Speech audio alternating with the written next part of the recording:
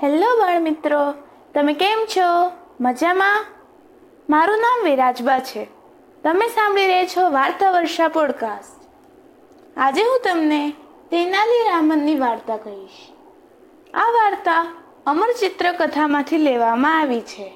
તો ચલો શરૂ કરીએ. ઘણા સમય પહેલા વિજયનગરના રાજા કૃષ્ણદેવરાયના સમયમાં તેનાલી નામના ગામમાં રામન નામે એક ગરીબ યુવક રહેતો હતો. તેના પિતા મૃત્યુ પામ્યા હતા, છતાં તે પોતાની માને જરાય મદદ કરતો નહોતો. એક દિવસ હંમેશ મુજબ એક વૃક્ષ નીચે તે આળસુની જેમ સૂતો હતો. ત્યારે એક સાધુએ તેને આળસુની જેમ સૂતો જોઈને એને કહ્યું, અરે છોકરા, થોડી તો શરમ રાખ. જ્યારે બધા જ ખેતરોમાં મહેનત કરે છે ત્યારે તું અહીં સમય બરબાદ કરે છે. તું કંઈ કામ કેમ નથી કરતો? તે રામને કહ્યું, હું કામ કરવા ઈચ્છું છું બાબા, પણ શું કરું? મારી તબિયત જ ઠીક રહેતી નથી. સાધુને એ વાતે પૂરો વિશ્વાસ આવ્યો. તેમને યુવક પર દયા આવી. તેમણે કહ્યું, જો એમ હોય તો હું તને દેવી મહાકાળીનો મંત્ર શીખવીશ. જ્યારે દેવી પ્રસન્ન થઈને તને દર્શન આપે ત્યારે તું સ્વાસ્થ્ય માટે વરદાન માગી લેજે. પરંતુ રામનને તો કંઈક જુદો જ વિચાર આવ્યો. તે તો વિચારતો હતો, મંત્ર તો જરૂર શીખી જઈશ, પણ હું તેમની પાસે ઘણું બધું ખાવાનું માંગીશ. મારે તો બસ એ જ વરદાન જોઈએ. રામન હોશિયાર તો હતો. તેણે જલ્દીથી મંત્ર શીખી લીધો. પછી સાધુએ કહ્યું, હવે આજે રાત્રે મંદિરમાં જઈ દેવીની મૂર્તિ સમક્ષ 1,00,000 વખત મંત્ર જાપ કરજે, પછી દેવી દર્શન આપશે. રામને કહ્યું, જેવી આજ્ઞા મહારાજ. પછી તો તે રાતે મનમાં મંત્ર યાદ કરતો દોડતો તે મંદિરે પહોંચી ગયો. મંદિરના દ્વાર વાંસીને રામન મંત્ર જપવા લાગ્યો. 1,00,000 વખતના મંત્ર જાપ પછી તેણે એક અવાજ સંભળાયો, હું તારા પર પ્રસન્ન છું, તને વરદાન આપવા માંગુ છું. દેવી સામે ઊભા હતા. રામને દેવીને નિહાળ્યા કે એને બહુદો વિચાર સૂઝ્યો અને તેણે હસવું શરૂ કર્યું. હો હો હો, હા હા હા, હો હો હો. દેવી તેના વિચિત્ર વ્યવહારથી ગુસ્સે થઈ ગયા. તેમણે કહ્યું, દુષ્ટ છોકરા, તારી આ હિંમત! હસવું બંધ કર. રામને કહ્યું, હો હો હો દેવી, ક્ષમા કરો. શરદી થવાથી મારા એક નાકને વહેતું હું રોકી ના શક્યો. જો આપને શરદી થઈ જાય તો આપ આપના 1000 નાકનું શું કરશો? આ વિનોદ સાંભળી દેવી હસી પડ્યા. એ વિચારવા લાગ્યા, સાચું છે, જો મારા 2 હાથને મારા 1000 નાક સામે જૂજવું પડે તો વિકટ સ્થિતિ થઈ જાય. તેમણે કહ્યું, બેટા, તું ખૂબ ચતુર અને સાહસિક છે. મારે આશીર્વાદ છે નો તું અધિકારી છે. હું આશીર્વાદ આપું છું કે તું હંમેશા લોકોને હસાવવામાં સફળ રહીશ. વિકટ કવિ. ત્યારે તો રામને ફરી કહ્યું, હા હા હા, આપે મારા પર દયા કરી ના કાલી. મારી પદવી વિકટ કવિ શરૂઆત અને અંત બંને તરફથી એક જ વંચાતો શબ્દ. ઘણું સરસ, પરંતુ આ વરદાનથી લોકોને તો આનંદ મળશે, પરંતુ મને શું લાભ થશે? છોકરો છે. ત્યાં તો દેવીએ વિચાર્યું, છોકરો છે તો નિર્ભીક અને સ્પષ્ટ વક્તા પણ સારું. આને હું મારા 2 વિશિષ્ટ વરદાનોમાંથી એક વધુ આપી દઈશ. તેમણે કહ્યું, બેટા, તું ઠીક કહે છે, હું તને એક વધુ વરદાન આપું છું.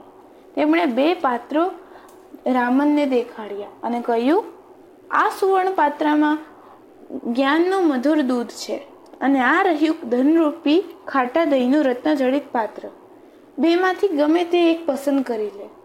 રામને તો વિચાર્યું, બંને પી જાઉં તો?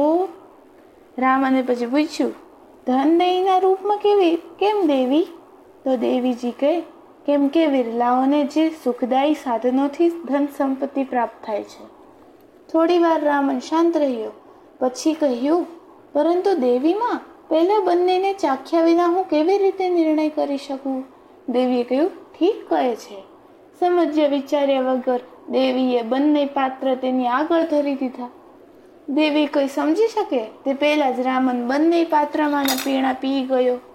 રામને પોતાને મૂર્ખ બનાવ્યો છે એમ સમજતા જ દેવી ક્રોધિત થઈ ગયા. ત્યારે રામને તેમને સવિનય પ્રણામ કર્યા અને કહ્યું, ક્ષમા કરો દેવી, ક્ષમા કરો. આપ જાણો જ છો કે એક વગર બીજું મારે શું કામનું? મારે તો બંને જ જોઈએ છે. ત્યાં સુધીમાં દેવી શાંત થઈ ગયા હતા. રામને તેમણે માફ પણ કર્યા, પરંતુ તેમણે કહ્યું, બંને વરદાન મેળવીને તું વિનોદી અને ધનવાન થઈ જઈશ, પણ તારી ધન સંપત્તિથી ઈર્ષ્યા કરનારા તાના અનેક શત્રુ થશે. પછી દેવી અદૃશ્ય થઈ ગયા. પોતાની સફળતાથી ગદગદિત રામન ઘેર આવવા નીકળ્યો. પલંગ પર સૂતા સૂતા એણે વિચાર્યું, આ નાના ગામમાં તેનાલીમાં મારી યોગ્યતાની શી કદર થશે? ગમે તે રીતે વિજયનગરના દરબારમાં પહોંચવું જોઈએ. જ્યારે પછીના દિવસે પોતાના મિત્રો સાથે ચર્ચા કરી ત્યારે તેમના મિત્રોએ કહ્યું, પાગલ થઈ ગયો છે રામન. મહેલમાં ગામડિયાનું શું કામ? પહેલાં તો મહેલના હટ્ટા કટ્ટા દરવાનો જ તને ધક્કો મારીને ભગાડી દેશે. રામન જાણતો હતો કે તેઓ સાચું કહે છે, પણ તે હતાશ ન થયો. તે તો વિચારતો જ રહ્યો, હું વિજયનગર અવશ્ય જઈશ. ત્યાં પહોંચીને કંઈક તરકીબ વિચારીશ, પરંતુ પહેલાં ત્યાં પ્રવેશવા માટે કોઈ સંરક્ષણ શોધવો પડશે. હવે વિજયનગર જવાની તેને ધૂન લાગી હતી. ત્યાં અચાનક એક દિવસ વિજયનગરના રાજગુરુ મંગલગીરીના મંદિરમાં પૂજા કરવા આવી ગયા. પ્રસન્નતાથી રામન ખુશ થઈ ગયો. એ તો વિચાર્યું, મને ખબર હતી કે એક દિવસ મારું ભાગ્ય જરૂર પલટાશે. પછી તો રામન રાજગુરુની પાછળ ચાલવા માંડ્યો. રાજગુરુ દેખાણા એટલે તેણે કહ્યું, મહારાજ, શું આપની સેવાનું સદભાગ્ય મને સાંપડશે? રાજગુરુ તો આશ્ચર્યચકિત થઈ ગયા અને કહ્યું, હું એ પૂછી શકું કે તમે કોણ છો? રામને પોતાનો પરિચય આપ્યો અને રાજગુરુએ પછી વિચાર્યું, આ અલ્લડ ગામડિયાને કામમાં કેમ ના લઉં? તેમણે કહ્યું, સારું, હું નદીમાં નહાવા જાઉં છું, તું મારો અંગૂછો લઈને ચાલ. ત્યાં તો રામને કહ્યું, મહારાજ, શું હું કોઈ દિવસ વિજયનગરના રાજ દરબારમાં પ્રવેશવાની આશા સેવી શકું? રાજગુરુ કહે, હા જરૂર, પણ ત્યાં જઈને તું શું કરીશ? તે કહે, મહારાજ, હું રાજ દરબારનો વિદૂષક બનીશ. રાજગુરુ તો વિચારતો હતો, જેને એકદમ મૂર્ખ સમજે છે કે દરબારમાં પ્રવેશવું ખૂબ આસાન છે. તેમણે કહ્યું, સારું, તો વિજયનગર આવી જજે, એ પછી જોઈશું. બિચારો રામન પોતાને એક સંરક્ષણ સાંપડ્યો છે એમ સમજીને થોડા દિવસ પછી જ પોતાની ઘરડીમાં અને યુવાન પત્નીને લઈને વિજયનગર પહોંચ્યો. તેણે વિચાર્યું, રાજગુરુ પાસે જઈશ, કાલે જઈશ. એમના જેવા પ્રસિદ્ધ વ્યક્તિનું ઘર શોધવામાં જાજી મુશ્કેલી નહીં પડે. બીજા દિવસે સવારે તો રાજગુરુના નિવાસે પહોંચ્યો તો તે ચકિત થઈ ગયો. એ દરમિયાન રાજગુરુએ રામને પોતાના મહેલની બારીમાંથી જોઈ ગયો. તેમણે તરત એક સેવકને બોલાવ્યો અને કહ્યું, જુઓ તો બહાર કોઈ રખડું ફાફા મારી રહ્યો છે, ચોર લાગે છે, તેને પકડીને તગેડી મૂકો. બિચારો રામન એ કંઈ સમજી શકે તે પહેલા સડક પર ફેંકાયો. સૈનિકે કહ્યું, બદમાશ, ફરી ક્યારે રાજગુરુની મહેલમાં ઘૂસવાની હિંમત કરીશ? રામને કહ્યું, પણ એમણે મને બોલાવ્યો હતો, કહ્યું હતું મને મદદ કરશે. હતાશ રામન થોડા દિવસ અહીં તઈ નિરુદેશ ભટકતો રહ્યો. એક દિવસ વહેલી સવાર જ્યારે તે તુંગભદ્રા નદીના કિનારે જતા હતા ત્યાં તેણે રાજગુરુને સ્નાન કરતા જોયા. એણે તો વિજયનગરના દરબારમાં પહોંચવાની યુક્તિ સૂજી ગઈ. બીજે જ ક્ષણે તે આગળ સરક્યો. ઝડપથી રાજગુરુના કપડાં સમેટ્યા અને એક શીલાની પાછળ છુપાવી દીધા. સ્થાનથી પરવારી રાજગુરુએ કપડાં લેવા આગળ વધ્યા. ત્યાં તો એમણે જોયું કે એમના કપડાં તો ગાયબ. તરત એક વૃક્ષ પાછળથી નીકળીને રામન સામે આવ્યો ને કહ્યું, મારી પાસે તમારા કપડાં છે, તે પાછા આપવાની શરત એ છે કે આપ મને તમારા ખભે બેસાડી રાજમહેલની સામેથી પસાર થાવ. રાજગુરુએ કબૂલ કરવું પડ્યું, નહીતર પછી આ હિમ જેવા પાણીમાં વગર મોતે મરી જવું પડશે. તેણે કહ્યું, સારું ભાઈ, લઈ જઈશ, હવે તો મારા કપડાં પાછા આપ. રાજગુરુએ કપડાં પહેર્યા, પછી કૂદકો મારીને રામને તેમના ખંભે ચડી બેઠો ને કહ્યું, ચાલો, હું તૈયાર છું, અને બીજું, હું જરા ઝડપી ઘોડે સવારી પસંદ કરું છું. બિચારા પંડિતજી ચાલી નીકળ્યા. થોડી વારમાં જ બંને રાજમહેલ પાસે આવી પહોંચ્યા. રાજાજી મહેલની અગાસીમાં સવારની તાજી હવાનો આનંદ માણતા હતા. ત્યાં અચાનક તેમણે જોયું કે રાજગુરુના ખંભા ઉપર કોઈ માણસ જઈ રહ્યું હતું. આશ્ચર્યચકિત રાજાજીએ બંનેને બરાબર તાકી રહ્યા. જ્યાં સુધી તેઓ બિલકુલ નજીક આવી ગયા ત્યારે રાજાને ખબર પડી કે તે માણસ તો રાજગુરુ છે, જેમની ઉપર કોઈ બીજો માણસ બેઠો છે. તેનાલી રામને વિચાર્યું, મહારાજે અમને જોઈ લીધા છે. હવે તેઓ પોતાના સિપાહીઓને જરૂર દોડાવશે. મારે સાચેત થઈ જવું પડશે. ઝડપથી રામન રાજગુરુના પીઠ ઉપરથી ઉતર્યો અને એમના પગે પડી ગયો ને કહેવા માંડ્યો, ગુરુદેવ, મેં આપને ઘણું કષ્ટ આપ્યું. આપ વાસ્તવમાં મહાન આત્મા છો. હું મારું આખું જીવન આપના ચરણો વિતાવીશ. હવે હું આપને મારા ખભા પર લઈ જઈશ. રામને રાજગુરુને આનાકાની કરવાની તક આપ્યા સિવાય પોતાના ખભા પર બેસાડી દીધા અને ચાલવા માંડ્યો. આ બાજુ રાજાએ પોતાના દરબારોને બોલાવ્યા અને કહ્યું, એક માણસ આપણા પૂજ્ય રાજગુરુના ખભા ઉપર બેસીને જઈ રહ્યો છે. જરૂર કોઈ બદમાશ છે. જાઓ, તે માણસને ધસડી ઉતારો અને મેથી પાક આપો. ગુરુજીને સાદર અહીં લઈ આવો. રાજાને ખબર નહોતી કે એ દરવાનો એક દિવસ પહેલા જ નિયુક્ત કરાયા હતા. નવી નોકરીની શરૂઆતમાં આ નવા શિખાઉ સિપાહીઓ પોતાનું હીર ઝળકાવા ઉત્સાહથી દોડ્યા.